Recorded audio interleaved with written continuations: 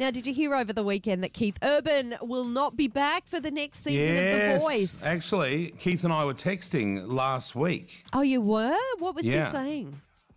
Well, he was telling me, like, you know, he didn't blurt the news out to me, but I said to him, I would have loved to have you on Idol, blah, blah, blah, here with the Harry and the Meghan and blah, blah, blah. And he was like, yeah.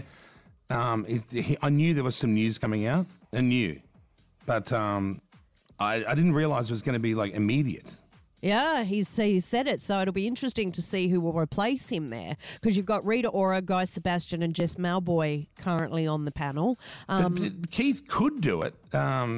He's going to be in Australia anyway. But it's his tour. He right. can't really do it because he's touring. So he can't tour, do The Voice, and have Christmas with the Rellos. That's exactly right. And that's I tell you what, he'll have one wants. Christmas with the Rellos and realise, now I know why I haven't. Because let's not forget, he was on The Voice before, quit. He's come back. Now he's quit. He might come back again in a couple of years' time. If only I knew a few weeks ago.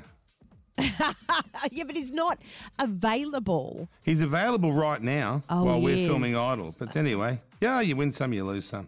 There's always next year. It'd be great to sit next to beautiful hair. Like Keith's hair. I'd just love to look and see that beautiful hair. And he's so nice. He's lovely. He's a bloody lovely lovely. Man. He is bloody absolute lovely. Record-selling champion too. He's pumping out album after album after album. Y'all been great. Thank you so much. Kyle and Jackie O.